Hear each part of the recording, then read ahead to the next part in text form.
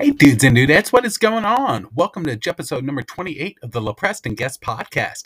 My guest today is Deon Cunningham. Deon is an entrepreneur and mentor while currently finishing up his MBA. Deon comes back on the pod to discuss creativity and finding a space that allows you to maximize that potential. We also discuss music and briefly touch on some current events. Thank you so much to everyone who listens and supports the LaPrest and Guest podcast. I love all my loyal fans, listeners, family, friends, and especially my guests. And last but certainly not least, as always, a special thank you to the men and women of our United States military, for without your bravery, dedication, and sacrifice, I would not be able to do what I love doing. I am forever in your debt.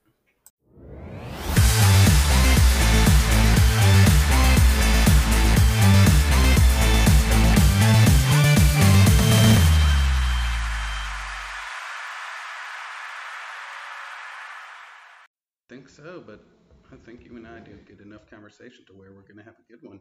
Cheers. Cheers, good sir. And my guy, we are rolling. We are live. Of course we are. Let me tell you about some excitement I got, right? Yeah, so you were just talking to me about a project. Is that what we're about to dive into? No. So what's really interesting is we moved in November from Maryland, right? And where did I tell you that Maryland was the first birthday I remember having? Because I went to the Baltimore Aquarium. No kid. Yeah. We were south of Baltimore County. Okay. We were in Millersville, Maryland. So not too far outside of Baltimore. Right. And in that transition, I thought I lost my book. Now, because you came by and I was looking for this microphone stand, I have a little mini guitar. Real short, little compact mini guitar, right? But not a ukulele, an actual mini guitar? Yeah, it's a mini guitar, electric. And I look in that case for that cable, and my journal book was in that case. And I've been looking for it for 11 months. And I never thought to look in there because I would have never put it in there. So I'm going to assume the wife might have stuck it in there and moved it. Boy. But this is my journal of ideas, sir. Oh man, you've got a lot of crazy folds on the pages, dude. Check that out. So do specific ways you fold it mean certain things, or is it just a way to bookmark it and that's just the it's fashion? It's how I close out a thought, right? If you have a breaking page like this right here, that means I never completed this thought, right? So like this one has like, what would help build this? Are there life coaching certifications? What are your source references? Major list of motivational quotes or quotes. So I never finished that thought. So this page stays open. So if it's a folded page, the thought has been finished. It's an idea or a concept that can be carried through. Do you have to use scissors to cut in? Or? Oh no, it's actually just a fold. Oh, but do you rotate every other page? Like if you finish the next one, do you rotate the fold? I'll fold opposite direction. Even like just term creations and conditions for businesses. So folded pages, are you completely done with them? Do you come back to them? No, I can come back to them. I fold them so I know where I left off at. And then every now and then, since I couldn't find it, I would have been reviewing it, right? I go back in, I'll pull this book out, and I'll look at what my ideas were, right? And if I come across an idea, so this is supposed to travel with me, be in the car or if I'm on a plane or something, have an idea, pull it out, write the idea out, build it as far as I can build it, right? Fold the page, closes out that thought, right? If I come back in here and I'm reading through it, if I have 3 ideas that are consistent, then that's something I should do. That makes sense? So if it becomes repetitive, my mind has been working on that same idea and it keeps presenting it in a different way. Gotcha. It's really useful. I think I came across this from like somebody else's like YouTube channel or something like that. And it was like, hey, I keep a journal, I keep it close. They got a bunch of little notebooks that they carry around. And when they have a great idea, or in your case, comedy, right? Yeah. You come across a great joke or you saw something. Yes. How do you capture it? Yes, that's what I'm doing now is I make sure I carry around a little notebook with me. And that one, I've got myself in trouble. That one has to be strictly comedy. So if I have another thought that may be good for work or a side project I want to do, if I don't feel like I can build that into a comedy bit, then it's not going in that book. Gotcha. you got to keep it separated. Mm-hmm. I can see how you can get in trouble with that. Yeah. So how do you decide if an idea, just the beginning kernel of it, is good enough, worthy to get in the book? Are you putting down anything, or do you have to stew on it a little bit? Every idea is a good idea. Hmm. Anything that's generated from within you should be valuable enough to put into reality, right? Because the thoughts, they're captured here, and we can internally think to ourselves, have that internal conversation dialogue, right? But when I put it in writing, that's real. It's realistic. And so that's part of the reason why I kind of shy away from computers. Because to me, it's not a physical plane existence, right? I can type into the computer digitally, it takes that note. I can go back and read that note, right? Hmm. But when I write it out, there's motion behind writing. There's creation, Yes. right? It's almost like, I spoke into existence something, right? Once I speak it out loud, I'm speaking it and I'm writing it. That makes it real. Mm-hmm. And so now when I go back and read it, that concretes the idea, the concept again. So every idea, I think, if it comes across your mind and you can capture it, capture it. And then when you go back to read it, you'll know whether it was a good idea or not, because you're gonna be like, that was the dumbest shit I've ever read in my life. Like, who thought that would be a good idea?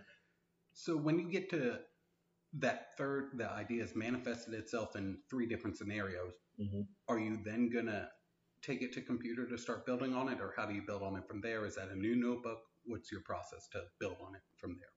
I think that is based off of the individual. Mm-hmm. For me, I would then The individual idea, or you the yourself person, first? Okay. the person. I would probably move it to computer at that point, because now what tools do I need to build this idea? For instance, if you decide you wanted to structure a business and you wanted to use one of the apps or a platform, then you need to get to a computer, right? And you can go and fill out all the forms and everything. Just like if you went on Georgia SOS, Secretary of State website, and you wanted to go through and file for your business, you need a computer to do that. I mean, you could go up to the municipality or municipal building, whatever you call that, right? Yeah, it's like municipality. Yeah, something like that. And I might have added a few I's and P's in there. One of those great words. You can probably get the forms and hand jam them. They still allow you to do that, but we're Marvin. Yeah, that's what I was thankful yesterday. I had to finish up, and this is news I wanted to tell you. I just recently embarked on the start of the process of embarking on my next journey for education, and applied at KSU for what's called the Double L program, to where I'm going to do another undergrad, and then around your second or third year, you're also going to be able to take courses that applies to graduate program. Ooh, so it's a dual degree program. Mm-hmm. Yeah, so that's what I'm in. Awesome. Yeah. I Awesome. went and did a business undergrad, and I'm doing the MBA. So I'm in the master's part of it now. Yeah, that's dope. Hell yeah. Why not? Go get a PhD. Absolutely. Why not? Why not? And I'm hoping to work for one in philosophy. Really? Mm-hmm. What's the interest in philosophy? There's a possibility down the road I could see myself applying for law school. We'll see. And when I started diving into philosophy, because it helps you build arguments and understand logic and reasoning, and it really helps you with that, they're actually one of the higher accepted majors into law programs because of that. And you kind of have, in that sense, a leg up on one part of law. Huh. Is that a lot of writing? Like, is that a heavy program where you'd be doing 30, 40 page papers? I enjoy the writing, but we talked about this. Eventually, I want to become a public figure and be an advocate for good and bad. And when I'm around people like yourself, I really get inspired to make sure that if I am presenting an argument or arguing why maybe one policy is good for that, I'm not confident in my ability right now to be able to really articulate that in a logical, coherent way. Maybe coherent, but making sure I don't have any straw man arguments, red herrings in there.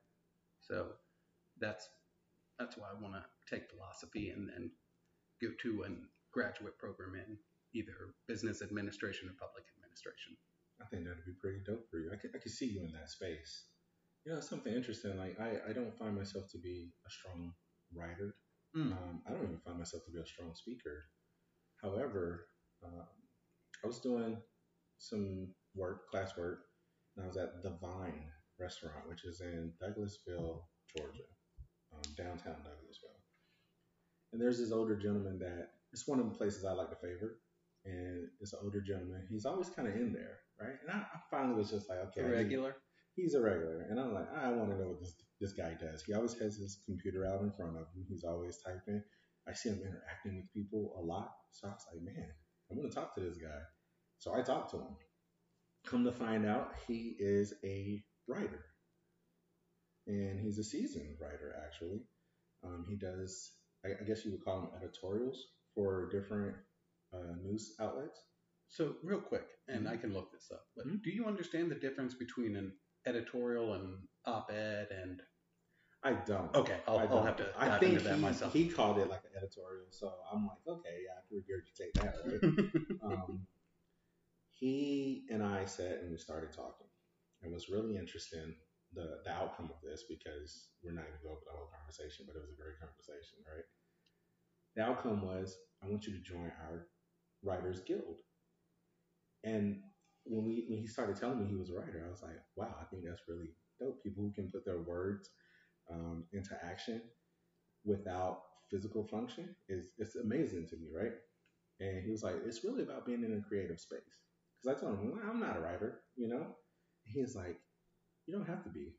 He's like, a lot of them come here and they kind of group and gather around, and it's being around other creators. And he was like, you might want to create a video, you might want to do this, but he was like, you got support here that can help you through that. And I started thinking to myself, like, this could be very, very useful, right? It could be very beneficial to me because it's definitely going to be a lot of mentorship there. It's an older group. Um, I read two of his articles, or I read one of his articles, and then an article of somebody he kind of mentors. They were great articles. And his humor in his writing, like the context, was very clear. And I think the article was labeled like Wanda or something like that. Mm-hmm. And in the article, Wanda was complaining about her trash.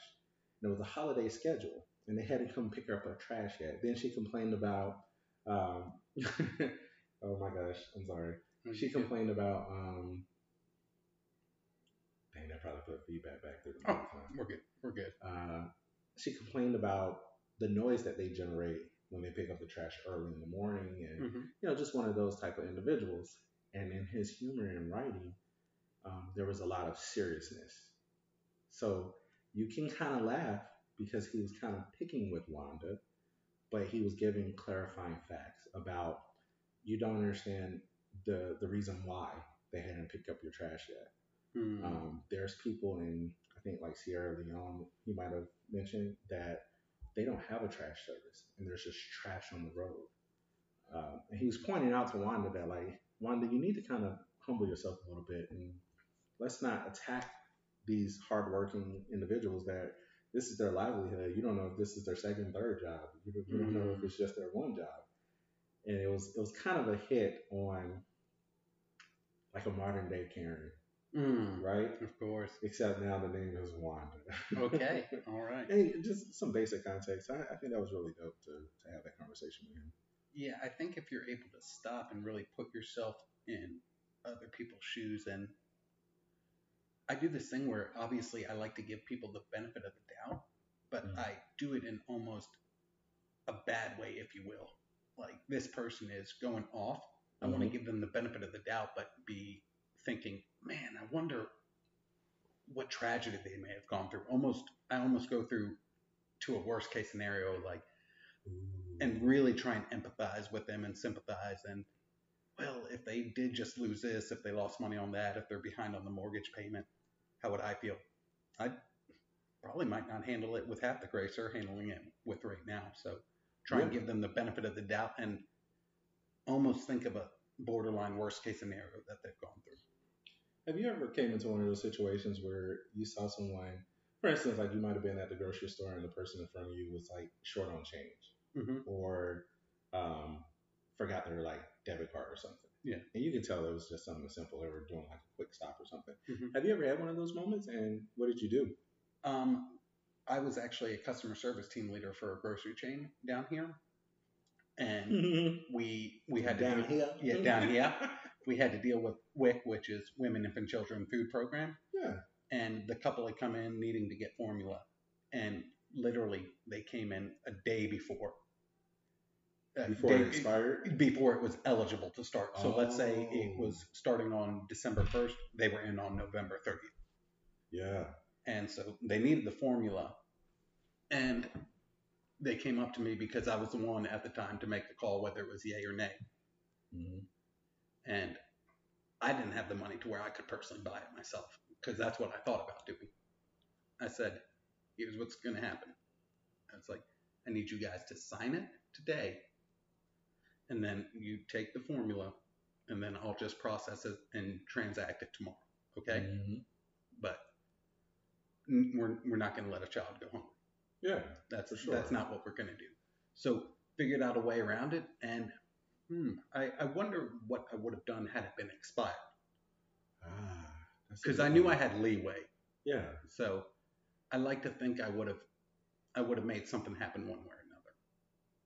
Could have been an easy announcement, but sometimes egos, right? People embarrassment. They may feel some sort of way about having to be in that position to begin with. So a lot of times you see people want to keep it quiet, right? And I don't know whether our society kind of promotes that. Like, hey, I don't want to be embarrassed, so please don't say anything out loud about me needing this help. But I think help should be a part of our society. Like, it should be natural for you to want to seek help if you need it. Yeah, and I think people struggle with the balance between wanting to get help and not wanting to be perceived as a charity case. I think that's something I struggle with all the time, is asking for help. And I think there's different ways of going about it. I'm personally, and not saying that people don't have good intentions when they do this, I'm not going to put my situation out on social media and, ask for it that way. But for some people, that's your best chance of getting as many eyeballs on that message as you can. Right. You see like plenty of those with like people asking for like kidney donations and stuff like that. Like you're trying to reach a mass group of people in a very quick manner, right? But if it's something that's localized or isolated to you, I can see like why would I blast that into a public forum? I think that's a good distinction you just made. Is it something you really can just handle on your own, and you're looking for maybe just a little motivation, maybe a little kick to the behind? Right. Yeah. Let's shift gears for a minute, if you don't mind. Please. By the way, that statement was made on ESPN by LeVar. Oh, well, it wasn't made by him. It was made by the host. She said, "You mind if I shift gears with you?" And his response was,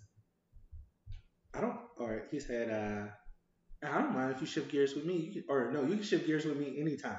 Oh, yeah. I remember that. You can shift gears with me anytime. And that was kind of the straw that broke the camel's back, because it got taken in a different way than he was maybe intending to. How do you get context in a lighthearted moment that says it has a sexual nature?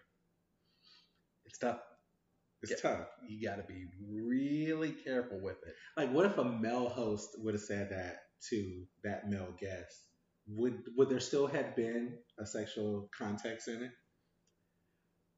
Yeah, I don't know. It's weird. But I'll tell you what I did. The first thing I did was I just started reaching out to some of my good girlfriends, and I was like, hey, how do you take this? How do you perceive this? And again, because I'm a male, I can only look at it from my point of view. So I wanted to see how they were talking about it. So you've got to, make sure you've got good people with good reputations that you can lean on. And you value their opinion. Because if it's a faulty person and faulty reputation and they're kind of shady, I don't know how much I want to listen to your opinion, Ooh, that's a tough one. So when me and my buddies had the conversation, the first thing that came out of my thought process was he should take her to court and do a civil suit. Defamation or something around there? Well, in that sense, he got banned. He can no longer come on ESPN. Now, he is the type of individual that you might need to take with a grain of salt. Like, he does he's abrasive, right? Yes, and I think he's very smart in the way he markets himself Right. because he can say some what could be perceived as out there statements. But again, he also knows he's on a big platform. He's trying to get him and his sons into the league and promote their brands. And they were really trying to become a brand themselves, right? Right. The Ball family. Mm-hmm. And because he was saying outlandish statements like he would be able to still beat MJ. And it's like, come on, my man. It gets people to talking. Yes. Right? And I think that's what he wants more than anything, right? Right. Now, before he went on ESPN, there was another interview that he had done where he basically shunned one of the hosts, was just like, I'm not talking to you, right? Like, yeah. And it was a female. So it almost seems like, can this be considered retribution for a fellow co-host that kind of caught that same flack from him?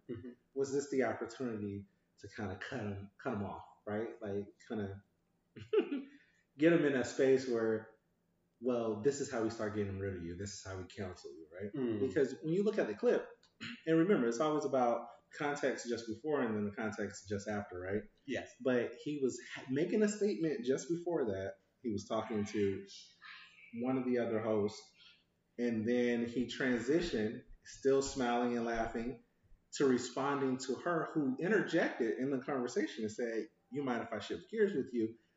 You can shift gears with me anytime." Okay, let's focus. My question would be, why do women always feel like they're being approached? Because had it been a man, would another man? I just did it with you. I was just like, hey, let me shift gears with you. Yeah, no big deal.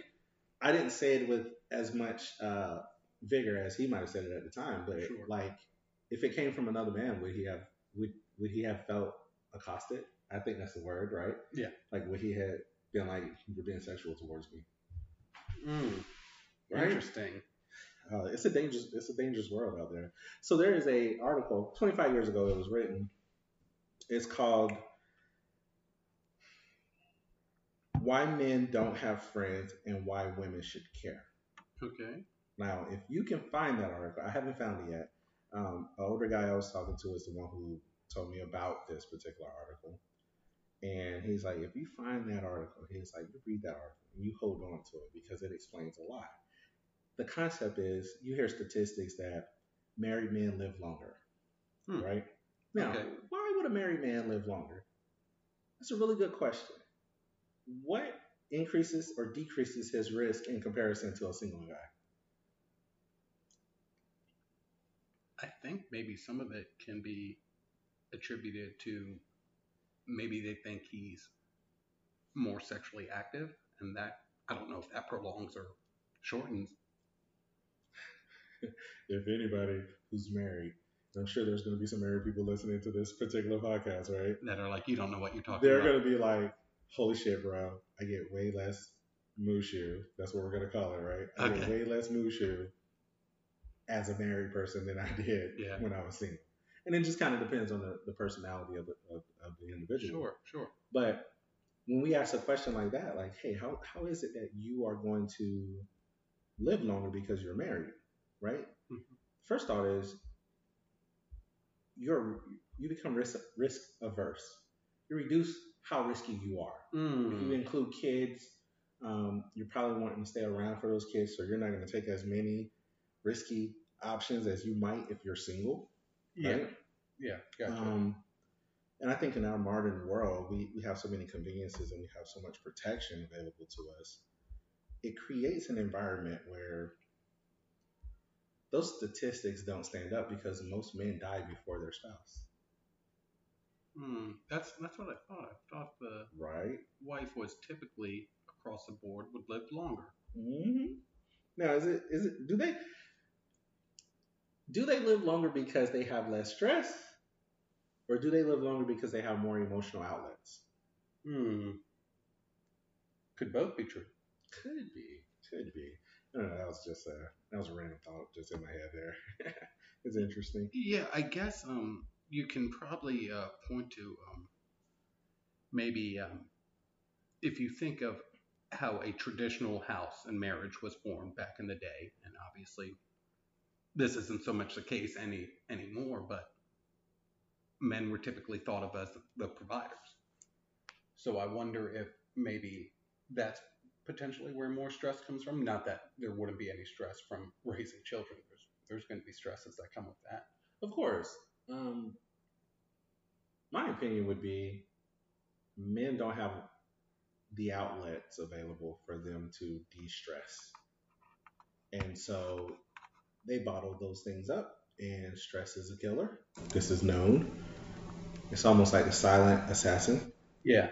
And if you don't have an outlet for it, then you're bottling it up. You're causing internal chaos, right? Was it that we didn't have the outlet? Didn't know about the outlet? It wasn't as popular to utilize those outlets? Do you think that's maybe some of it too?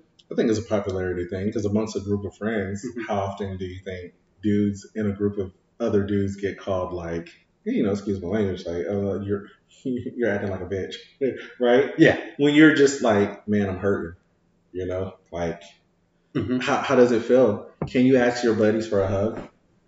How many people are secure in that space? I mean, I can. Yeah. I can go to my buddies and be like, bro, I need a hug. Oh my gosh, you hurt my feelings. I don't know what to do. Like I can go through that process with them, right? But there's a lot of groups, a lot of men out there who don't feel like they can be in that vulnerable space, right? And the wrong person is going to observe it and take advantage of it. Now you're going to be manipulated or called out of your name, all that good stuff. So it's a lot of spaces where like men are just, it's difficult being a dude. It absolutely can be. It's difficult being a dude. Yeah, and then I think about just growing up playing sports. If I didn't get to start, or I made a bad play, or I did something and I'm getting chewed out by a coach, it was only going to be worse if I ever started crying. Right. Yes.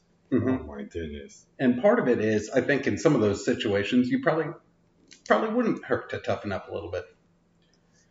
It's tough. It's tough a concept. Like, is that a thing? Like, what really makes someone tough? Is it maybe the degree of toughness? Is it a kind of a range, not necessarily a finite thing? I think every human has to have some toughness. Toughness. For the most part. I think resolve, right? Resolve make you tough. That's a good one. Grit, yeah, because you can come into some challenging situations, and giving up might show that weakness. Toughening out is really just like, I'm going to have the resolve to go through this. And you're going to mature through it and find more resources to help you get through that particular process. So it grows you. And then when you come to a point where you might say, hey, I came through, I made it, right? Yes. You might want to call it at that point. Yeah. Like you might want to walk away there, but you went through the storm already. Yes. Is toughness a combination of perseverance and maybe stubbornness? Yes, you have to be somewhat stubborn. But you got to be open too, though. So you can be stubborn and you can persevere through things. But I think the true essence of an individual's ability to overcome is their adaptability to circumstances. And that means you got to be open and listen and flexible, and you got to be ready and acceptable, and all those great things, right? Yeah. So I was having an interesting conversation the other day. And I got to put it in the right context. The kind of question was, are you shocked that I'm still doing what I'm doing, or are you shocked that I haven't been let go of what I'm doing? That makes sense.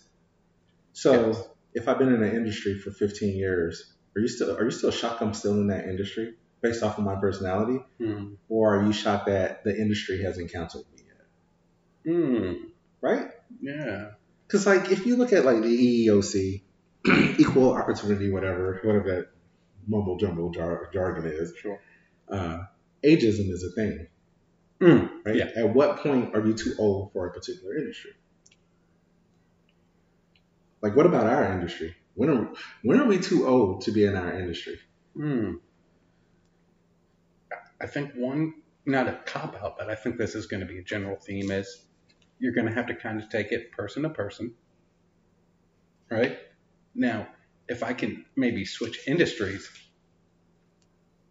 when would you get too old for something like, let's say, politics? Now, let's talk about that. Let's talk about that because Because I got an idea. go ahead, lead. My concept is this: there should be age limits and term limits, Yes, right? I've got a weird conspiracy about Ooh, term limits whenever what we is want it? to. What is it? So I hear a lot of people, myself, saying that the founding fathers, for being so young and so long ago, did a great job of setting up the foundation of our Constitution and our nation. And one of the one areas they didn't get it right, in my opinion, was setting up term limits for congressmen and women. I think we're realizing that's a big problem nowadays. What if they knew that was a real sweet gig? What if they had the foresight to know that was where you wanted to be and that's where control was, and that the president is more of a public figure and a scapegoat, and they intentionally didn't set up term limits, knowing that their family for generations and generations was just going to be able to stay in power? You call that a conspiracy? I'm the only one who I felt has mentioned it, so Isn't that like what's that? Nepotism, yeah. right? Like, isn't that what we see Yeah. most often? Mhm. That families are connected and still in that political Mhm. realm. What if they knew that it was going to kind of play out like that, and then they could just create generational wealth and job security for their family? I mean, growing up, how often did you hear "go towards the politic grind"? Did anyone ever tell you, "Hey, go become a politician, start local"? I've had several people want me to run for some type of office. Why haven't you though? I want to get there. I want to make sure I could really, when I first started, my original major in college was political science. Mm-hmm. And then I started learning about some of the benefits, which were they could actually receive and how they were abusing benefits. And at the time, all I cared about was waking up next to those palm trees and chasing around beautiful girls on the campus. And I thought, if I really want to do politics, I want to do it right and represent the people. Because, fun fact about Nicholas, Nicholas is Greek, meaning victory of, to, or for the people. Mm. So I felt like I've been destined to be a man of the people. But at the time, I thought if I was going to pursue politics as my original major and stick with it and put myself on a different course, Mm-hmm. I felt it was almost an inevitability that I would abuse the people's trust. And that's not what I want to get into politics for. So the public eye and its judgment Yeah. is that space you didn't want to get into and actually be seen as immoral. Yes. Uh-huh. Which is really interesting, right? Mhm. We forgive politics time and time again, do we not? Every We as a people, every election cycle. every election, we have short memories. We also do it with business owners, right? Mhm. So let's take a brand, Mhm. and be real careful not to say a brand because Yeah. that's a good way to catch a lawsuit somewhere, right? Of course. But let's take a major brand. And let's say you go into their store and you're not happy with the service. Mhm. And you go to Twitter and you go to the social media platforms and you say, hey, the service here sucks, right? But because they're a big brand, you're willing to let it go though. You'll go back. You'll try again, right? But if you take that same concept and put it to a small business owner, how many small businesses are ruined off of that reputation of that one mistake because they are looked at in a more critical space? Mhm. And I see it. You see it all the time in small businesses. Like I expect a small business to have big brand availability, and they don't. You're a small business. So I might go into a small business. Let's take a restaurant, for instance. I might go and check out their food, right? Mhm. And maybe they mess my order up. Instead of me going to them at that moment and getting it corrected, I go home. I become a what I call a web warrior, right? And I get on Twitter, I get on the social media, and I dog this business. Mhm. And their response on social media is, "We are sorry, we didn't know that this was an issue. Give us an opportunity to correct this for you." Blah blah blah. Now the question is, what has created the mindset that we don't give people opportunities to correct themselves on the spot? Why is that? Hmm. Yeah, it's interesting. Go ahead. Go ahead. Yeah, I'm glad you found it. So we were talking about what about society allows it to where it can't be corrected on the spot. Right. I think you got to look at it situationally, because if it's a small business, maybe they're dealing with a lot of customers at that current moment. Mm-hmm. So it's tough, because it's if they got my food order wrong, technically my order is still incomplete and it's still ongoing, but somebody else has stepped up in line. And me personally, I'm probably not going to want to appear rude, so maybe I'm going to wait, or just then if you're waiting, then maybe your food's getting cold, and if you don't get it corrected, I don't know what. I mean, it's the snowball effect, right? Yeah. Like, things get off sometimes, and to have a well-oiled machine, it's difficult. It is always challenging to find efficiency Mm-hmm. in everything that we're doing. So we have to struggle through it initially. And once we get a good routine, and sometimes it takes a very long time to develop a routine, right? Oh, You might be yes. at a location, you could have just started a new gig, Mm-hmm. and it might take you 8 months. It could take you 6 months to figure out what is going on in the environment.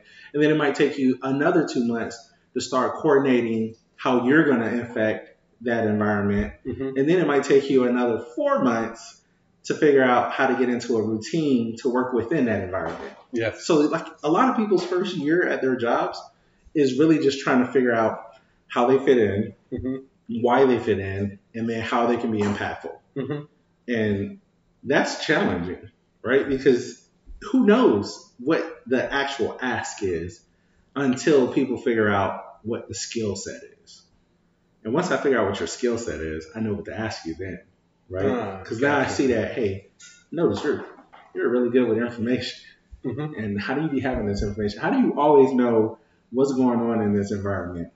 Oh, you're that type of guy. You're the individual who likes to walk around, talk, listen, observe, and now you know what details are happening where. So if someone comes and asks you that question, you're the knowledge guy now, right? It's like, hey, go ask this person because they know. Mm-hmm. They always know because they're listening, right?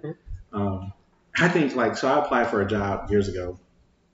I tried to get into a secure location as a janitor. That was my 100% goal. I was like, yo, I want to go be a janitor, and I want to go do it at this location.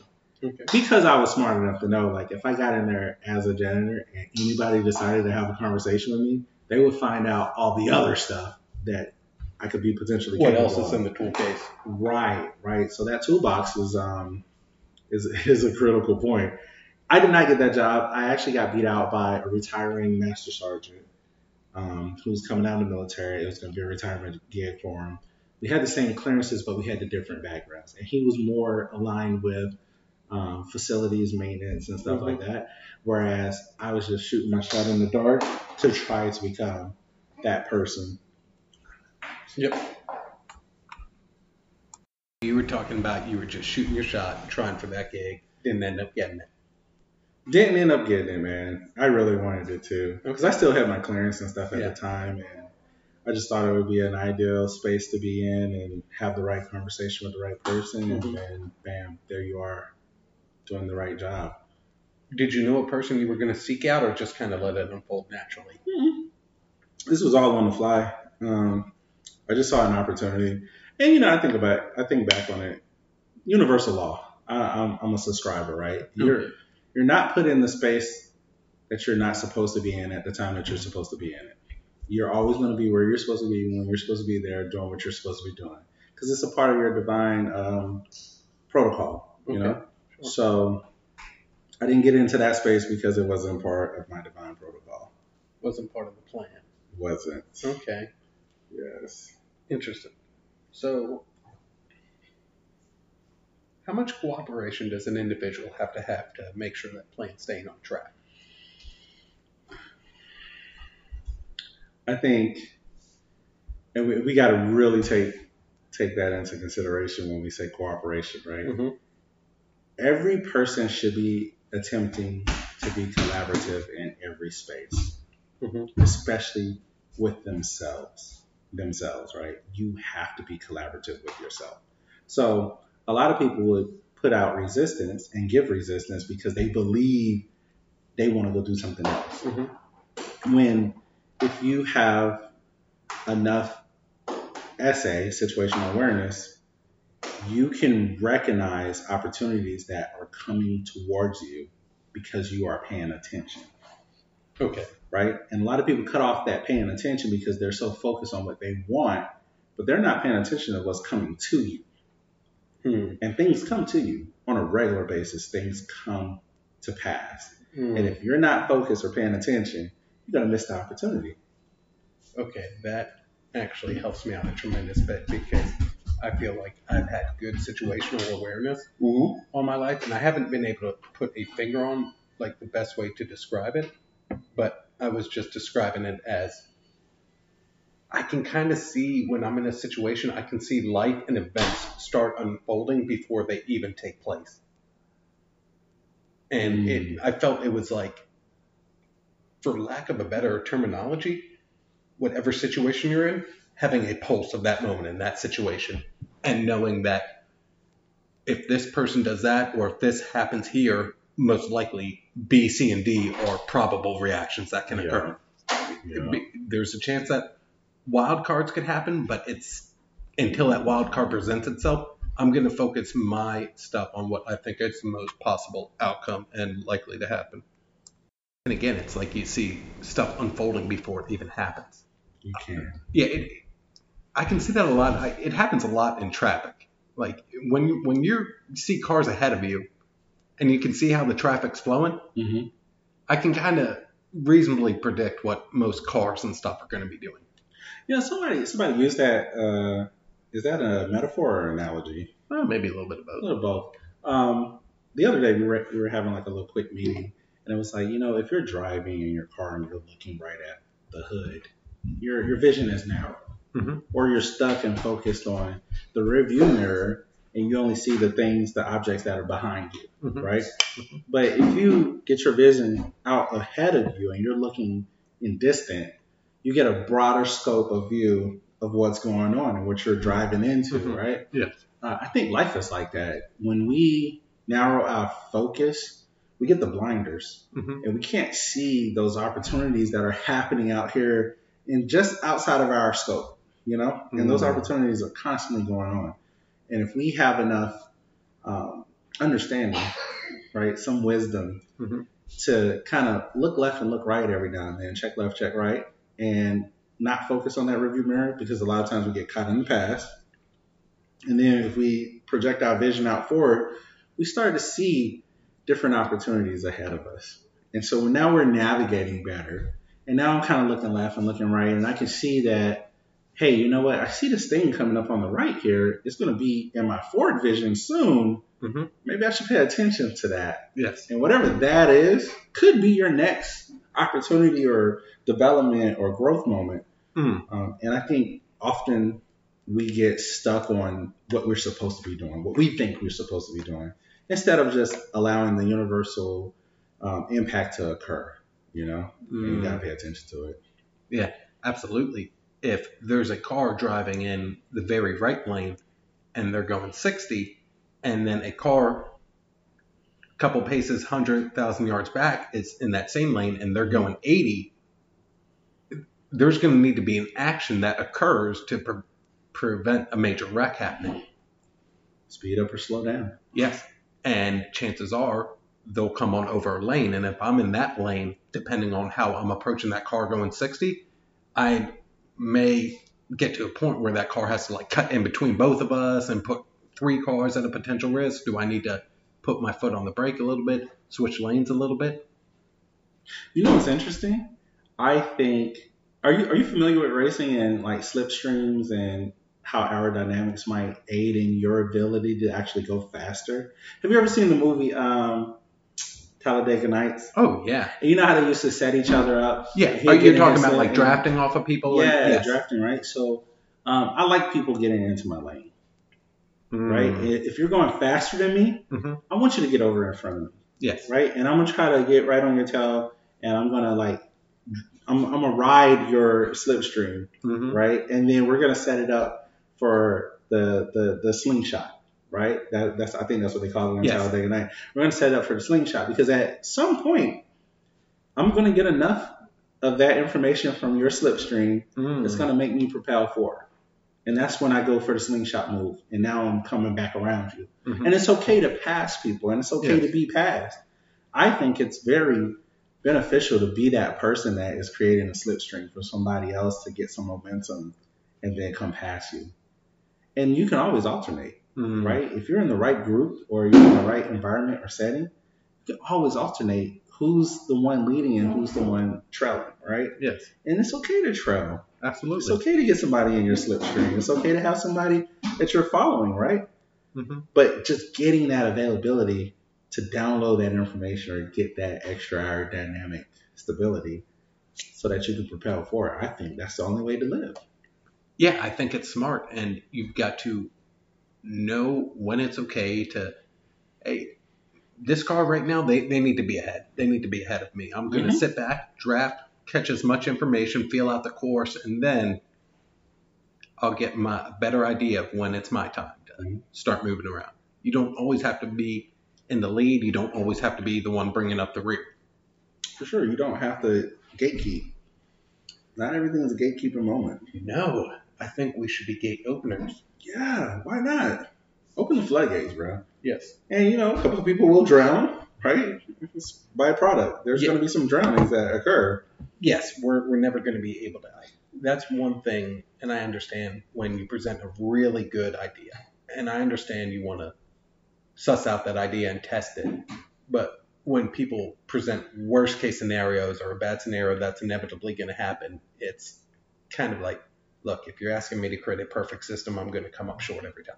I'm going to come up short every time. There's no such thing as perfection. Yes, we're going to do the best we can. We're going to be open to change and new ideas. If somebody presents something that looks like a really good idea, we're going to test it out and try it.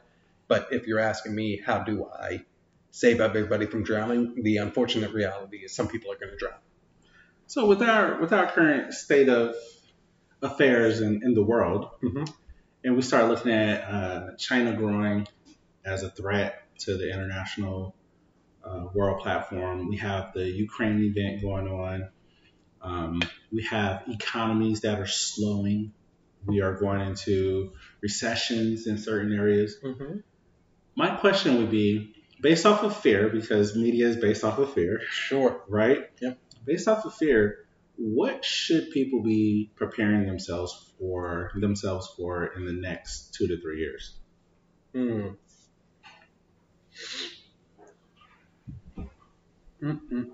That's a good one. Is it? Yeah. I think a big thing that all people should be able to prepare themselves for and start really figuring out is how to get themselves food if they couldn't just go down to the local grocery store.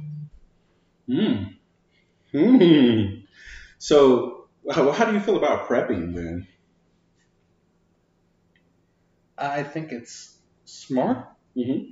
I don't think you need to be, I don't want to go overboard with it. What's overboard?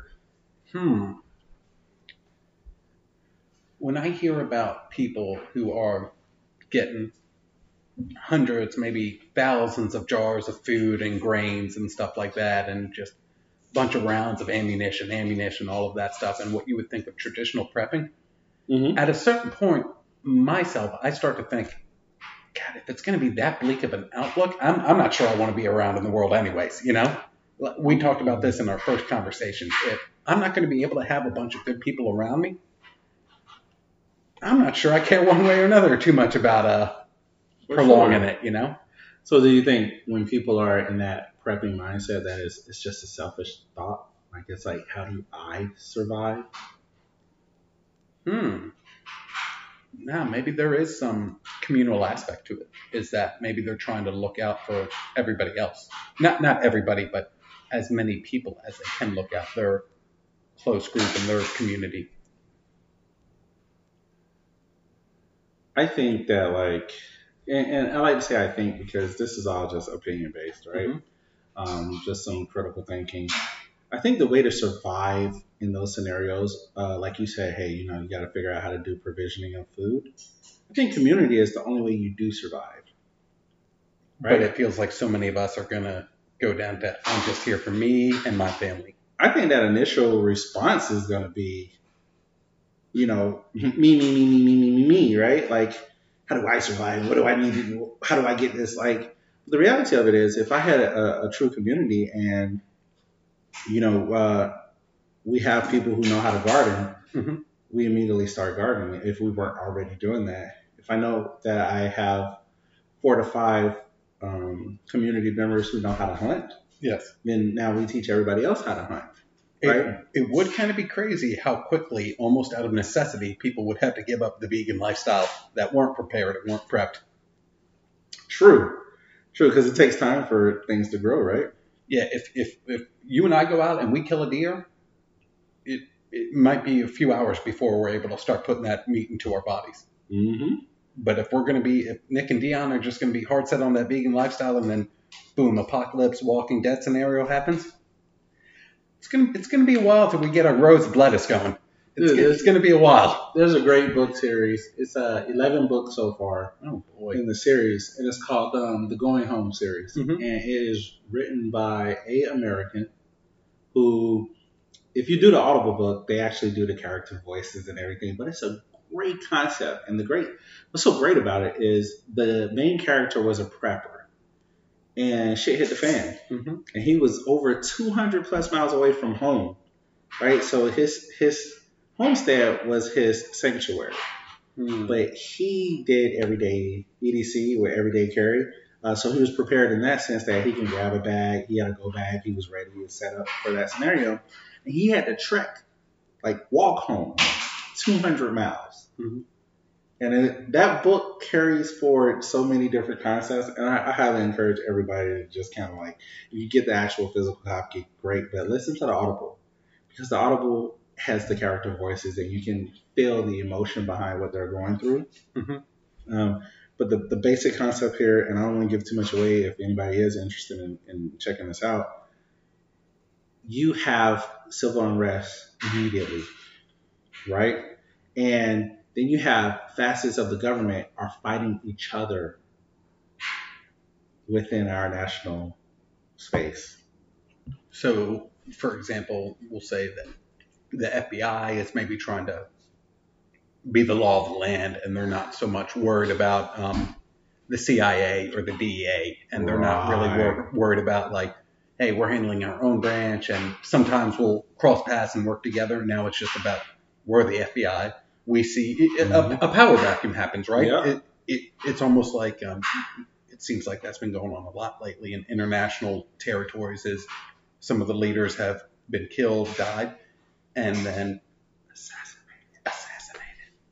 And that's the I think you wonder sometimes is, hey, this ruler, this president is bad, but sometimes the grass ain't always greener on the other side. He's bad, but wait till you see their kin come behind them. The alternative. Yes. Ooh, yeah.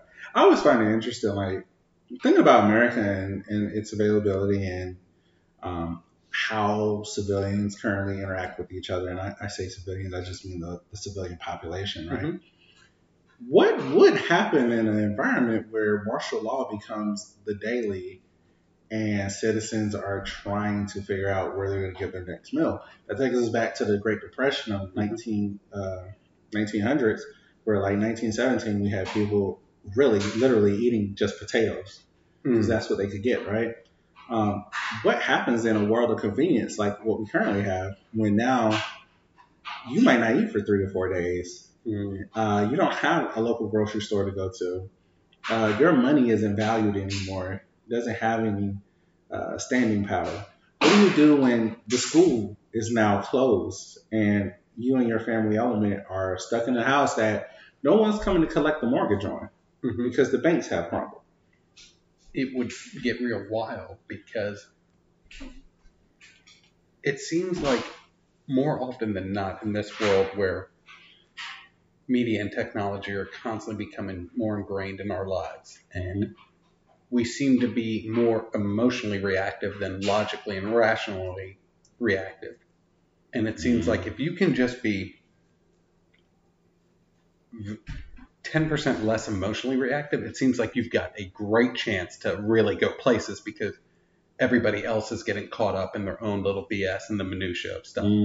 And that's where I think in a situation like kind of a Walking Dead apocalyptic scenario like we're talking about, I think community is the only way that you would survive, because what you were talking about earlier is if we look at everybody as a tool, maybe you're a hammer, maybe I'm pliers. If it's just Nick and Deon trying to go with that, eventually we're going to come across a scenario where we need a screwdriver, we need a crescent wrench, you know, we need a cat claw to get some nails out.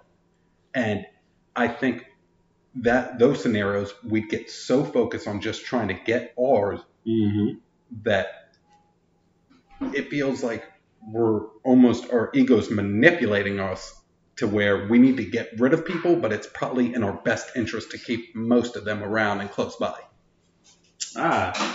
So that leads to a couple of things then. Let's start off with 21 questions, shall we? We shall. Question number 1. If you had the opportunity, how are we on time, by the way? We're 5 minutes short of an hour. Oh, okay, great. If you had the opportunity today to choose to start prepping for an apocalyptic tomorrow, become a wealthy person overnight, or develop a family, which one would you choose? I'd like to go towards the family. That's what I think I'd most likely go to. That one has the most value to you? I think so, yeah. Interesting. Okay. All right. Do you think, if we value the family, then does the family element offer all of the mechanisms to be in a wealthy state? It'd be tough. It feels like it would be tough. Because as you naturally...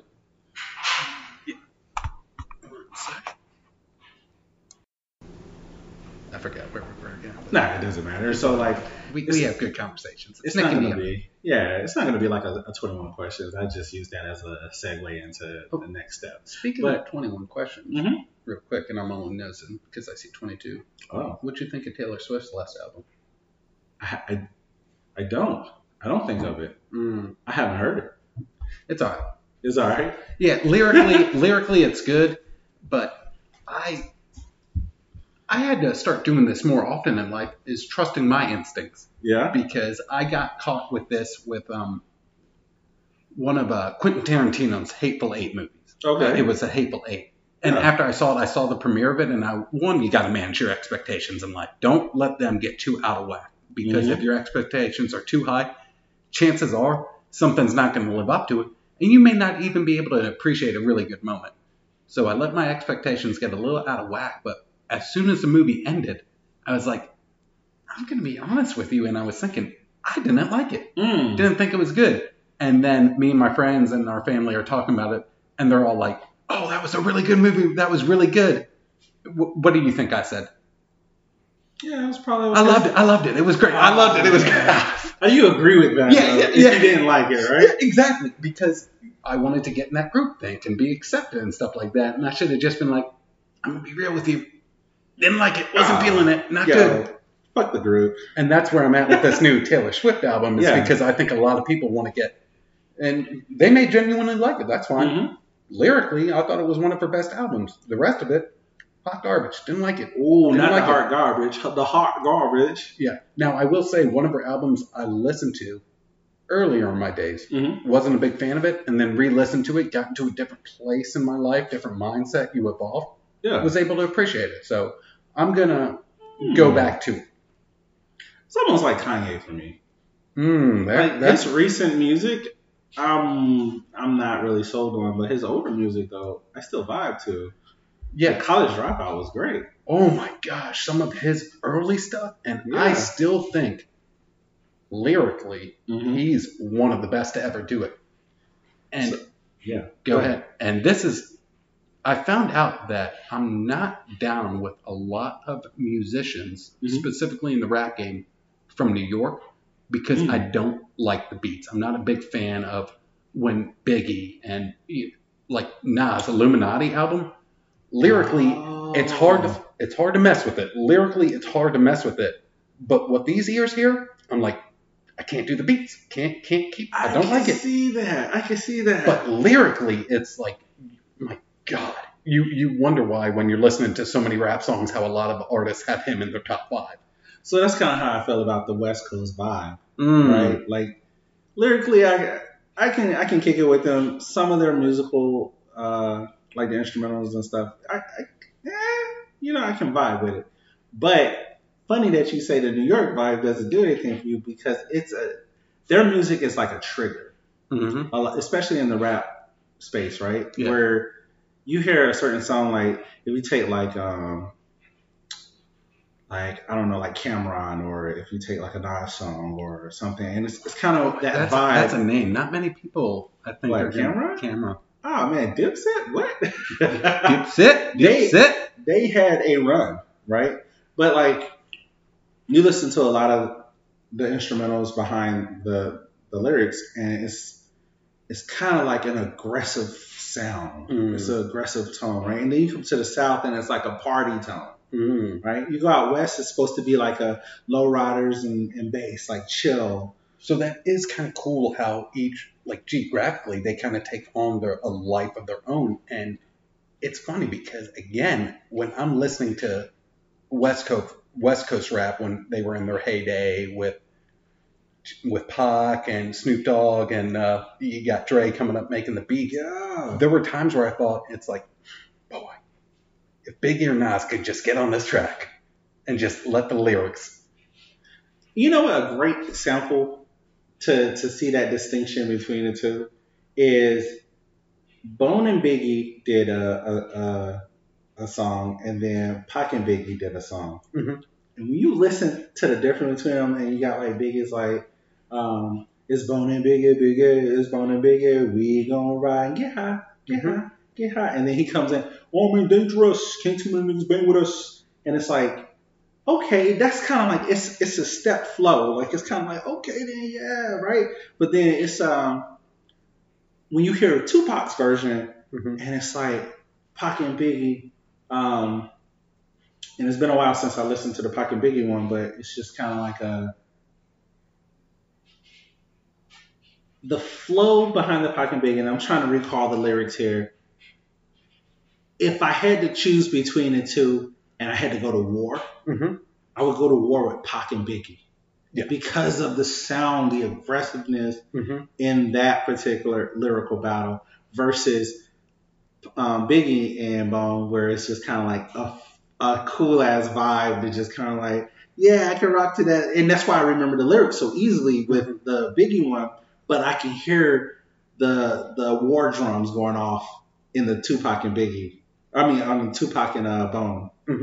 So it's funny we talk about flow, because some of the greatest rappers that have started coming up, I feel like sometimes their flow is so good that it doesn't mesh with the beat. And that really gets juxtaposed for me when I listen to Outkast. Okay. 3 Stacks, no matter what song, it feels like he's always just riding those wavelengths. Whereas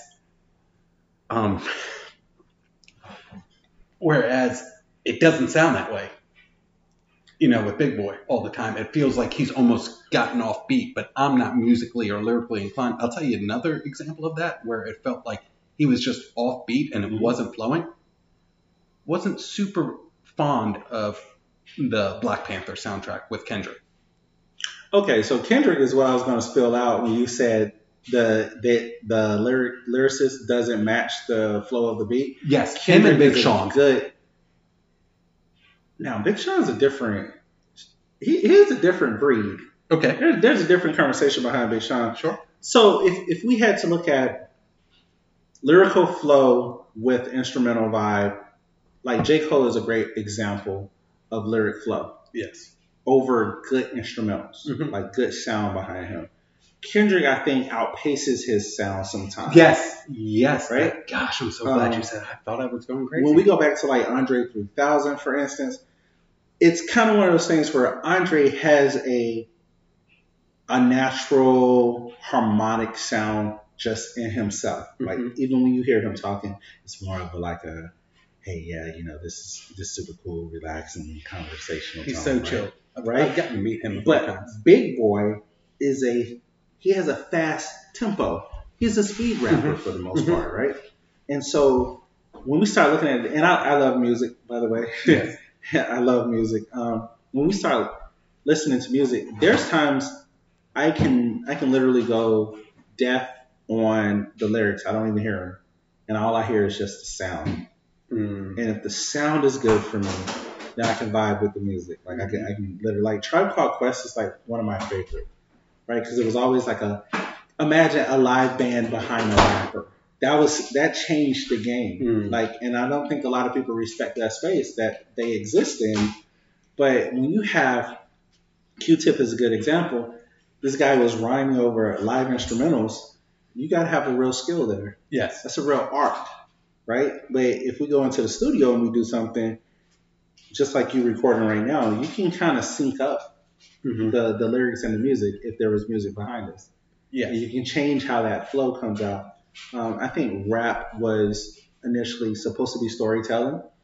And I think we've gotten away from telling the stories of the community that is impacting. Now we're an international community now. Everything is so easily accessible. So now we're trying to talk about everything. But like when you go back to that localized sound, you start to hear the stories again that you can relate to because that's the community that you kind of grew up in or you were around. The warring of the East and West Coast during the 90s. Personally, I think it was a marketing ploy and it was music industry elites trying to create more momentum and changing the narrative of what rap was. Because if we look at the 80s, storytelling, hardships, hey, pay attention, overcome this. We had cats like, his name escapes me. Oh my gosh. I could see his face. It is horrible that I could see his face. I can't think of his name. But anyway, we had a lot of people that were really trying to enlighten a group of people, right? They were trying to transition into that space. Whereas now it's kind of like, I don't really understand the lyrics. Like I don't really understand what the story is behind a lot of modern music. So I don't really listen to newer artists. Yes. So one of my favorite genres is country music. And me and my good girlfriend and I have been talking about some of these country musicians that are coming up now or just telling their authentic story and talking about like their community that they're going through. And it's not just, for lack of a better phrasing, pandering. But they're actually coming up with some creative, unique lyrics, and it's not just a typical, I'm with a blonde hair, blue eyed girl, we're going to go down to the road. And don't get me wrong, I'm a junkie for all that stuff. But every now and then, it is nice to hear. That's why when I really started listening to rap, and then Kanye came along with the College Dropout and stuff like that, that was really different. As it felt like he was speaking to a specific community. It does. In a broad scope, music is for that purpose. It's so that you can assimilate, if you will, to what it is that individual is feeling at the time that they produce whatever it is that you're listening to. The reason I kind of vibe with instrumentals more is because I feel like the sound and the frequencies that are created behind instruments can change the nature of your mood. So I am heavy on instrumentals. Whereas if I start listening to lyrics, you start hearing words. Words are spellbinding, right? This is the English language in itself is spell casting. And if you know how to command language, then you know how to command people, right? So I was just going to ask if that's where you're going. Is it's almost like telling you how to think It is a little bit. You have to protect yourself. Mm. We've heard of all these cases where it's like, oh, the music made me do it, blah blah blah. Now, don't get me wrong. People are influential, right? You can be influenced Yes. through process of repetitiveness. And when I hear a certain thing always being spewed, I might take that on as a personal concept.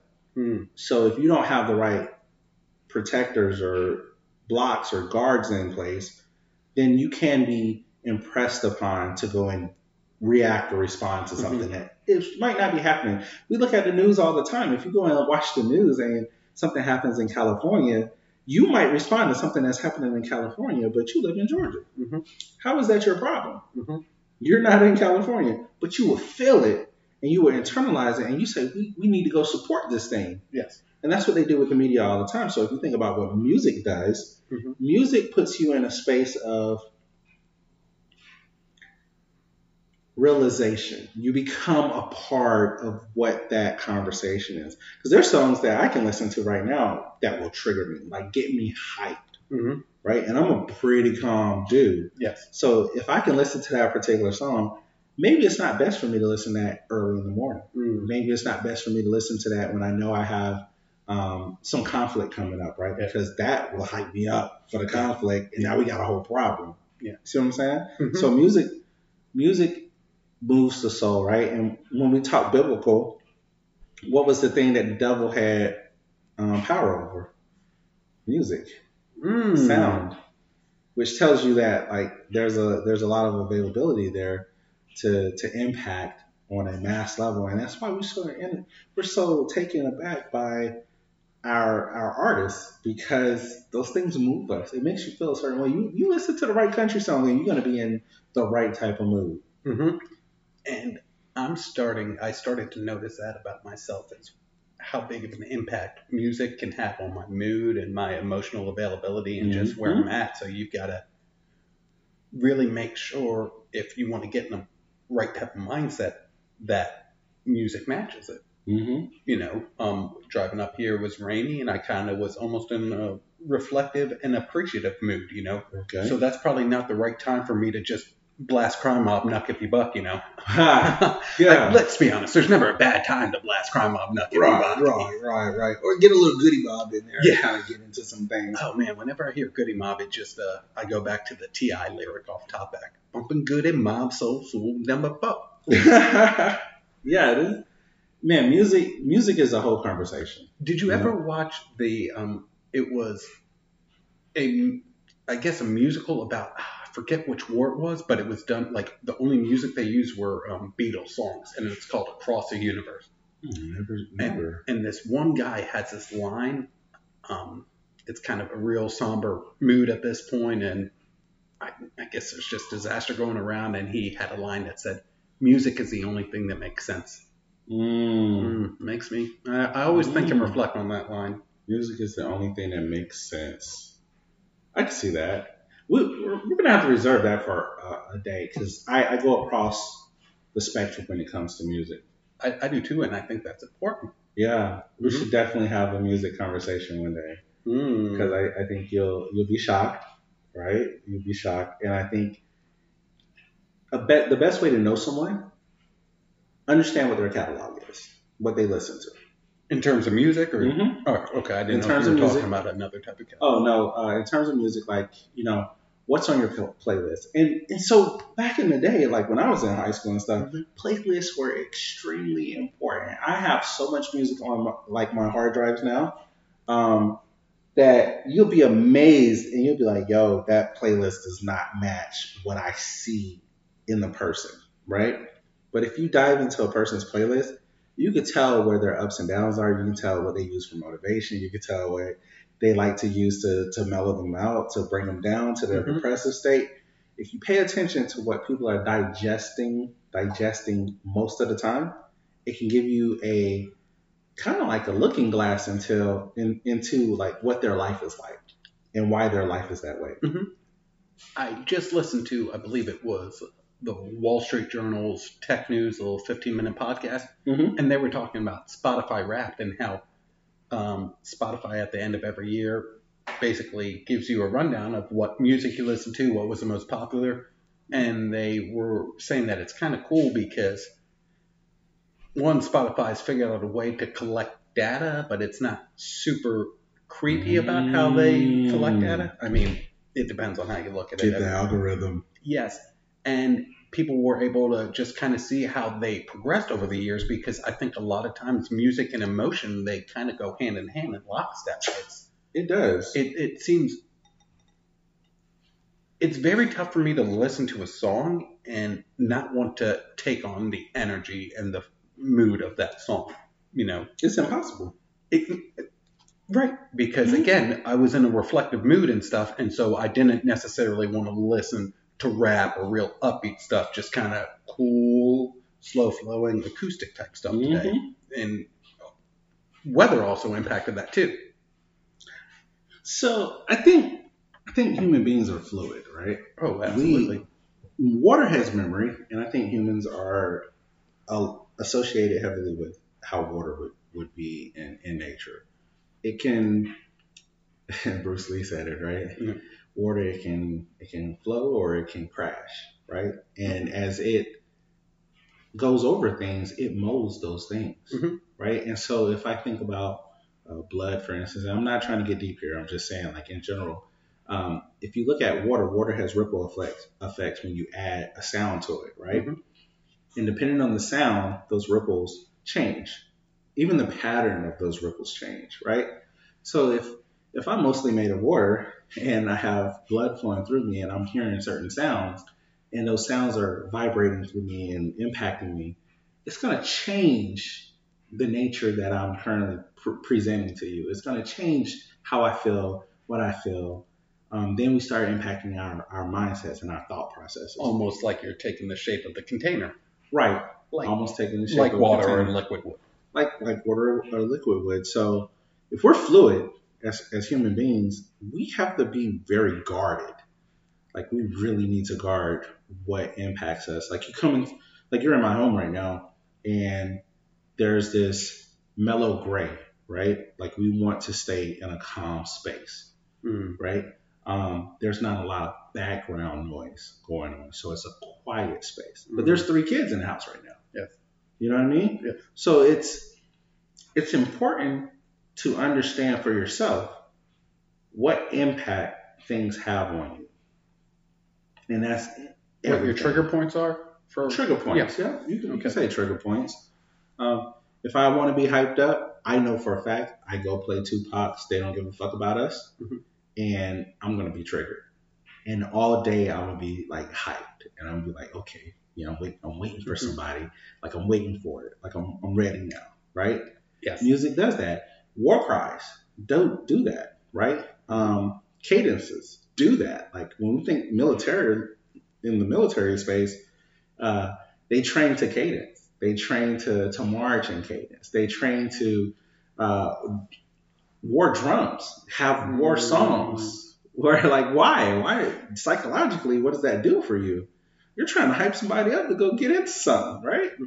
We do the same thing to ourselves internally when we're riding in our cars before we get to work. Depending on what we listen to, it's how we're going to act that initial first 2-3 hours at work, right? Yes. You can tell when somebody came in all the way live. Yeah. Yeah. Nothing can stop me. I'm all the way up. I'm all the way up. Yeah. I've got my next set coming up on Tuesday for comedy, and it's kind of like a little routine. Is I've got this one playlist called Confidence Builder. And what's one of the songs on it? The number one song on it is Ed Sheeran's Eraser. And it's pretty dope. And that, and honestly, this song called From Now On from The Greatest Showman. It starts out it's got a piano intro, and then it starts building. Either that, one of those 2 songs is my bucket list, for comedy. That's your hype song. Yeah. Is to perform at Sprayberry High School and be able to, whatever I make off ticket sales, match it and then donate it to underprivileged areas. Okay. But I'm going to be coming out to either Ed Sheeran's Eraser or From Now On. Ooh, like everybody should have a theme song, right? Like kind of like a hype song? Yeah, kind of like Kanye said in Power. I guess every superhero needs his theme song. Yeah. Come on, man, should have all that power. Yeah. Oh, I wonder what my theme song. Oh, no worries. I wonder what my theme song will be. And I think kind of like if you look at us almost like water and taking the shape of our container, different areas and different venues, I think I would have different theme songs. Oh, that is a good Yeah, one. like if I was on tour, I think my theme song would be I'd want to, let's say if I'm performing in Michigan, I'd maybe want an artist or musician from Michigan to get me hyped up, you know. You know what one of my theme songs would be, I think? What's that? Tell me. Kanye West, Good Morning. Yes. That would probably be like a hype song for me. If I was going to go with any Kanye song, you know what I'm going out to? What? All of the lights. Oh, yeah. Oh, yeah. That Oh. is hard. Yeah, Chameleonaire's actually got a dope little freestyle to that or cover on that. I'll have to shoot that to you. Wow. Yeah, we're going to have to talk about music one day. Mhm. Now you're kind of like getting into those gears, but I'm going to throttle back from it because that is a deeply involved. That's like a personal space, right? Music is like a Absolutely. personal space for me. But that is dope. I never really thought about like what my theme song would be. That's a good thought to have. Do you think you need to pluralize it, or do you think you would have to? Because again, we change and stuff, It'd and I be talked to you. theme songs. Yeah, because I talked to you about how I didn't like 1989 Taylor Swift album when I first heard it. I don't think I was in an emotional space ready for it. But then I ended up listening to it, and it's become one of my favorite albums of hers. So I would want different theme songs It would be different for theme different songs. venues. It would be. Oh, that would be so much fun. Like I would love to, if I'm performing in Miami, I would love to just have come out to a Trick Daddy theme song or something like that, you know, or Mr. Worldwide, Pitbull. Versus AK-47 would be a trick. Oh, that would be my trick song right there. Yeah. Oh man. I'd have a hard time not coming out to Let's Go. Okay. Also because I'm very loyal because Let's Go, the hook's got Little John on it, and you got to stick with A-Town as much as you can. You know what I mean? You know what's interesting? Like, I've never really been into music by people out of Atlanta, right? Like, I remember like the first T.I. kind of CD I ever paid attention to was like I'm Serious, and it was mostly because there's a song on there, Never Forgave Myself or something along those lines, but it was kind of like a song that he did, kind of apologizing to his friends, apologizing for like how his space had been.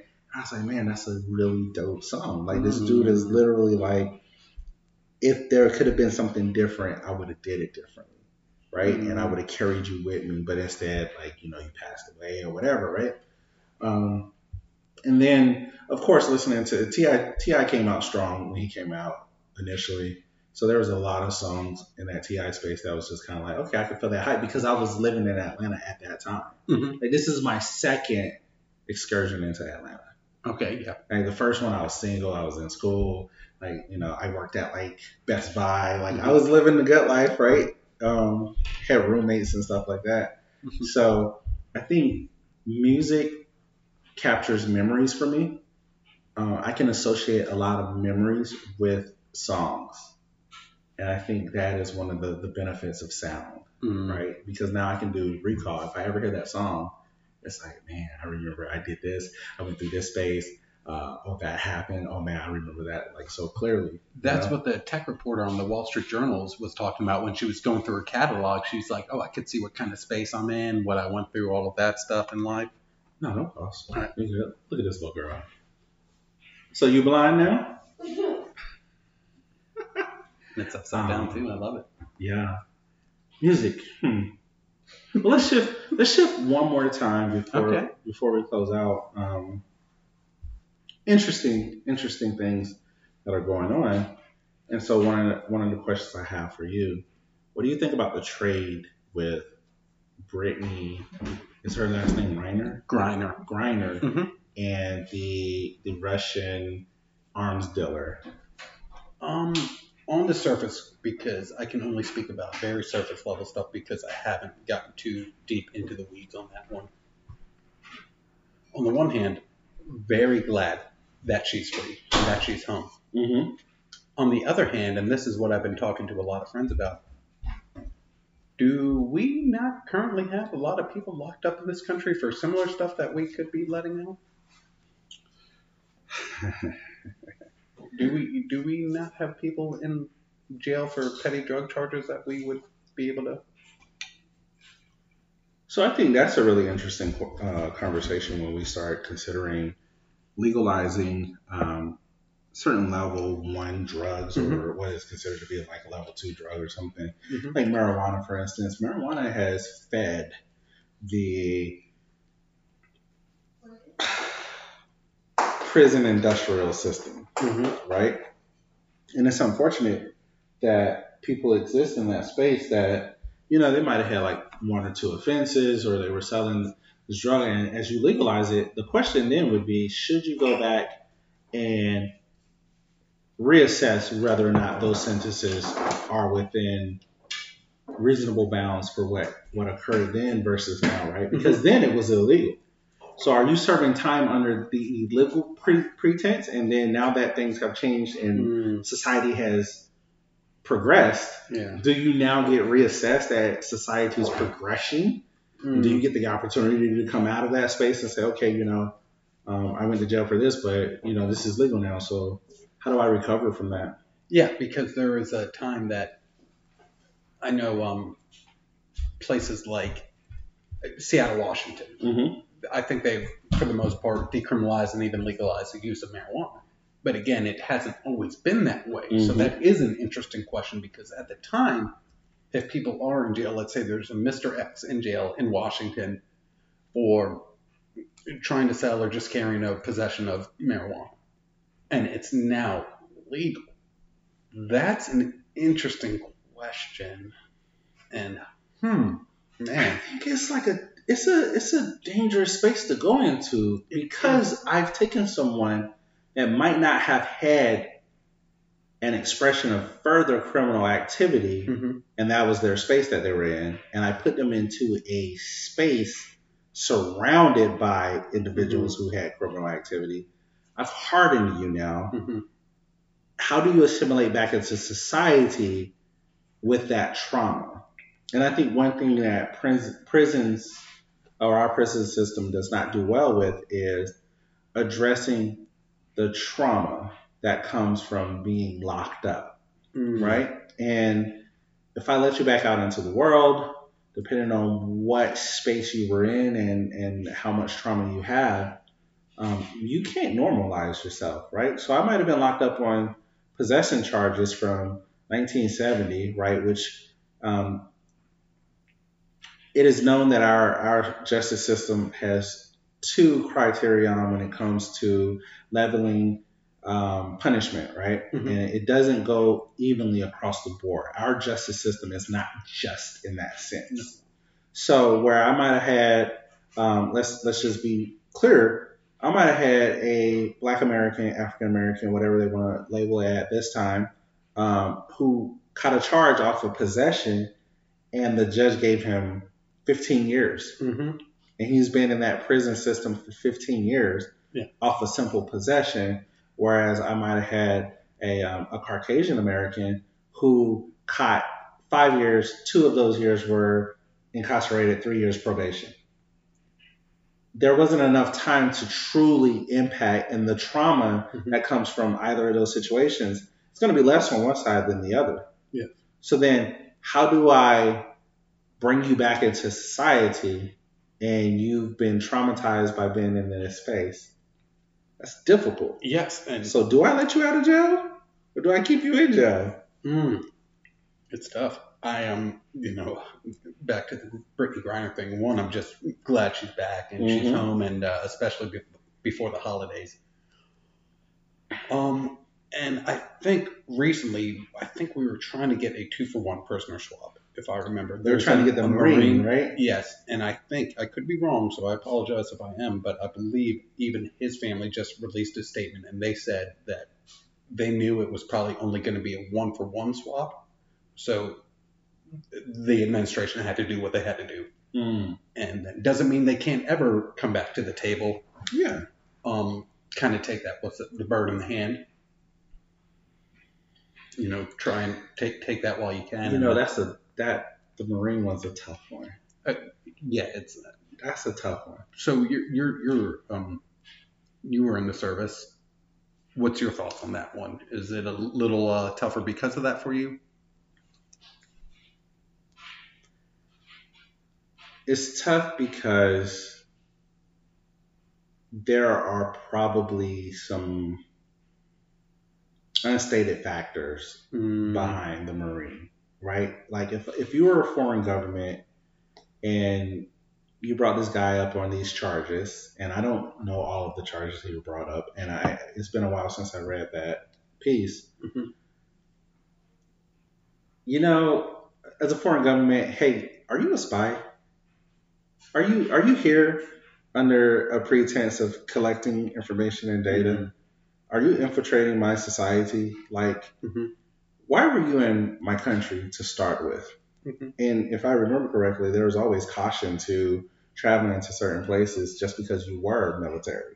Yes, and it was a little obviously after the fact, but after Brittany Griner got locked up, I think the WNBA and NBA wrote in a joint statement that if you are going to go over to play international basketball during the off season to stay in shape and whatever you want to do, you need to be cautious about traveling to these particular countries who we don't have the best diplomatic relations with, because one, some of their laws are going to be a lot stricter, they're going to be a lot different, Mm-hmm. and they're probably going to be more likely to use you as a political pawn than maybe England will say. Right, and it depends on how much exposure you have, right? Mm-hmm. So in that sense, I think honestly they should probably cancel foreign leagues. Like you should just stop. If you're an American, you should stop traveling abroad to play in a foreign league, and maybe source some other income availability, Mm-hmm. find some other things to stay in Yeah. shape. With that Marine scenario, I think he put himself in a horrible situation, right? And I do hope that there is some effort. I'm sure there will be ongoing effort to try to return him back to his state and his status and his Because it's not just about getting home. Right, it's- like, God forbid, who knows if listening to like a Tchaikovsky symphony is going to put Brittany Griner in a bad space, or she even sees something Right. like there's I think a good sitcom on Netflix called Russian Doll. Does that word alone put her in that space? You know, like that goes back to the trauma that comes from being in those environments, right? Everybody's going to be traumatized to some degree, and it's interesting. Like, what is the price? What is the price of getting retrieved, right? Yeah, you're in the WNBA. You had exposure because you were internationally known as a sports or athlete, right? There wasn't much reason to claim conspiracy or, what is it called? Espionage in that space, right? You had too much exposure, and maybe this was a ticket for someone to have a conversation, right? That Marine, man. Dude, what were you doing in Russia, bro? Like, why? Why were you here? Holiday? Somebody failed you if that was the case, because you should have been denied travel at that point, right? I got you, yeah. Yeah, and that's an interesting conversation to have. Yeah, I don't want to touch that one. Yeah, I think that's a smart and probably a good way to start closing out. But for sure, man, dude, again, thank you so much for I enjoyed it. I'm enjoying it, and looks like you came through again with a quote. You got one you want to? Oh yeah, I got one. So this is from. I'm pretty sure he was a first sergeant, retired Army. I started working in Maryland. Can I ask a quick question? Go for it. If you don't get discharged, if you just retire from a military service, do you say former, or I don't want to, because I know some of it can be seen as a pejorative. It's not like, is it retired, former, like in terms of saying? I'm not sure. If you actually retired, cool. If you are, like, in my eyes, like a veteran, for instance, is someone who actually saw or went to combat. Okay. Right. And they still they still exclaim that if you were in service, you're considered a veteran because you were in service, even if you never went to a conflict.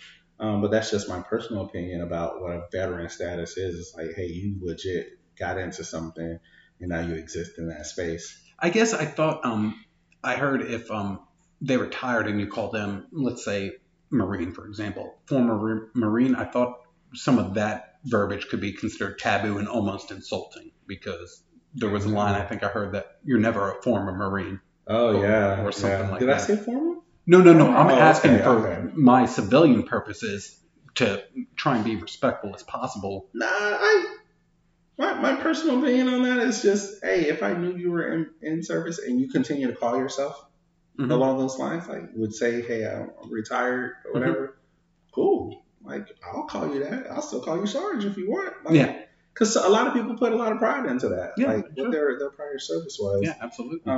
So this guy, he was my manager, and he came to me one day, and he's just like, he gave me this story. I don't remember the full story, and then he was like, are you getting better or are you getting by? Right? And he would ask me this on a regular basis. And remember, I was the new guy. I was coming in, and I when I first come in, it's like a fast tempo because if I can get into that fast tempo, I learn more quickly, and then I integrate faster, right? Like now I take on the principles of what you are trying to express in this environment. I picked it up. I understand it. Now how can we be impactful, right? And he would every day, and it was an instructing, it was applied learning. So I was instructing at the time, and he would always say, are you getting better or getting by? And I'd be like, hey, getting better, Sarge. Like I would say that to him, I'm getting better, Sarge, every day. Because the goal is to always be getting better. Yes. Right? And do you think it's important there's a wide range of how much better you can get, right? It's not just a finite 100% better every day. Some days it may just be marginally better, but that's still improving. It's all about the simplistic level of something. Like if it's marginal, you made some improvement, right? Did you capture something today? Did you learn something today? Hey, are you able to understand more about what space you're in than you were yesterday? Yeah. You didn't hit the snooze button today. You got up right away. Right. Like that's progress. Yes. Do you think we get caught up looking for the 3-point shot rather than the simple layup sometimes? If I can use that basketball analogy. Listen, we're looking for a touchdown rather than a field goal or just taking points. People don't allow people to be human. It's just it's lost, man. Like you have to have a certain level of understanding to acknowledge that, hey, I recognize you're a human. It's cool, man. It's all good. Like you don't hit 100 every time. And who said 100 was the mechanism by which to measure anything? It's an arbitrary number. We just happen to, it's nice and round. 100 is wholesome. It looks clean. That's why.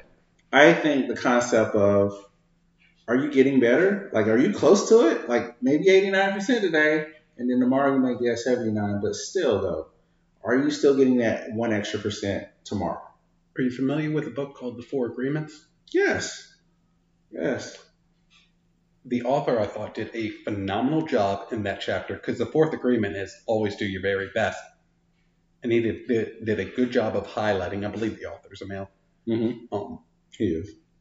When you have the flu, let's say, for example, your best may not look like, hey, I'm not going to be able to do that workout that I was planning. Your best may just be, I'm just going to try and get a bowl of soup down today. And you've got to talk about we're fluid people. Your best has to it's going to look different from day to day, but you want to make sure you're constantly improving. I know we're not going to prolong this, but I think it's important to get this statement out. Please. Or statements. We should, as a species, put effort into recognizing that struggle is a mandate. You have to be in a struggle space in order to see progress. You have to first fail to be successful at something, right? And a lot of people will say, "Oh, that's hogwash, whatever." Failure looks different on everyone, right? So I need to have a form of struggle in order to measure my success, and that success is not defined by what the protocol is of the people that are looking at you. That success measurement is defined by the internal person that's talking to you, and that's that voice that you hear. So success is then a byproduct of the internal promotion that you give yourself on a daily basis.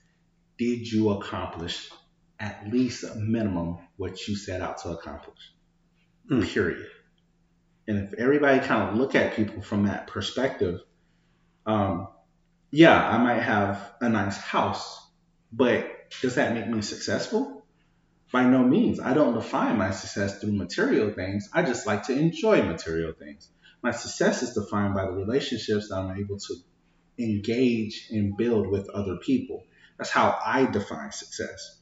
So if you see me treating you a certain way, I'm trying to increase my success rate. And I'm trying to get better at a relationship versus that's a trying to get metric better. of success for That's you. metric of success for me. And you basically just echoed, and I've got to send this to Jackson. I told him I was going to send him this Matthew McConaughey speech, or it's a YouTube thing of multiple speeches he did, but it's a commencement speech, and he talks about chasing joy versus happiness, and where happiness is kind of constantly moving and shifting based off the goalpost and the metrics we have, where joy, it feels like you're doing what you're fashioned and designed and brought into life doing.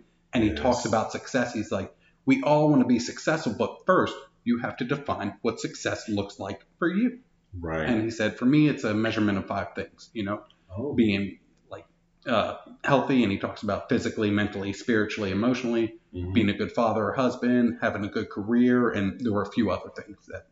That's interesting. I'll send you that. Send that to me. Send that to me. I would love to see that. I probably have seen it and just don't recall it. Yeah, it wouldn't surprise me. It's an interesting thing that, like, the reason I carry grace is because I understand we are in sickness. That makes sense? Yes. So, for instance, you try your best to be healthy. You really do. You probably watch what you eat from time to time. You probably try to eat great balanced meals. You probably try to sleep well, all that good stuff, right? If those things are out of balance at all, you're sick. Period. Right?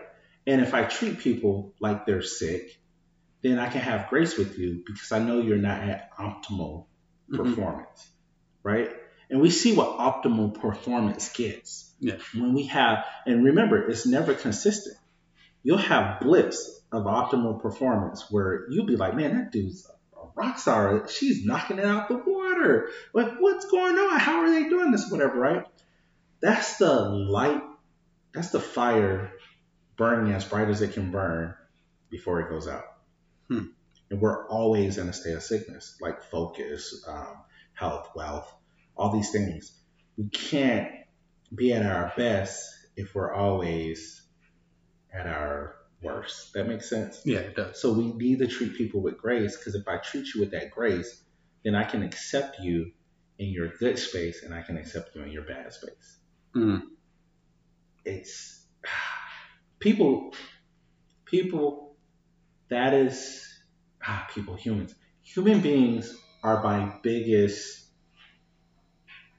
concern, in the sense that I feel for all of them, but I also understand we are the dis-ease that exists in this environment on Earth. It is us who impact each other. And if people would change their concepts and change their mindsets, we can impact each other for the better. But not that we haven't been taught it. Yes. We just don't know how to put it into practice. And if we can practice some of that grace, then we will see people flourish a lot more. Why not? Let's flourish together, Why not? Why not practice grace?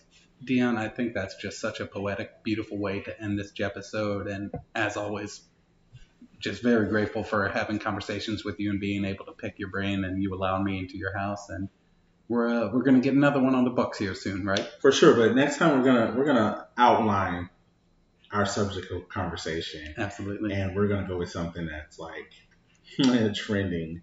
Okay. I think everybody wants to have a conversation about it. All right. What about that relationship you're in? Oh wow, that voice is right there. I love it. Well, it was a blast, bud. Thank you so much, and thank you for everyone for listening.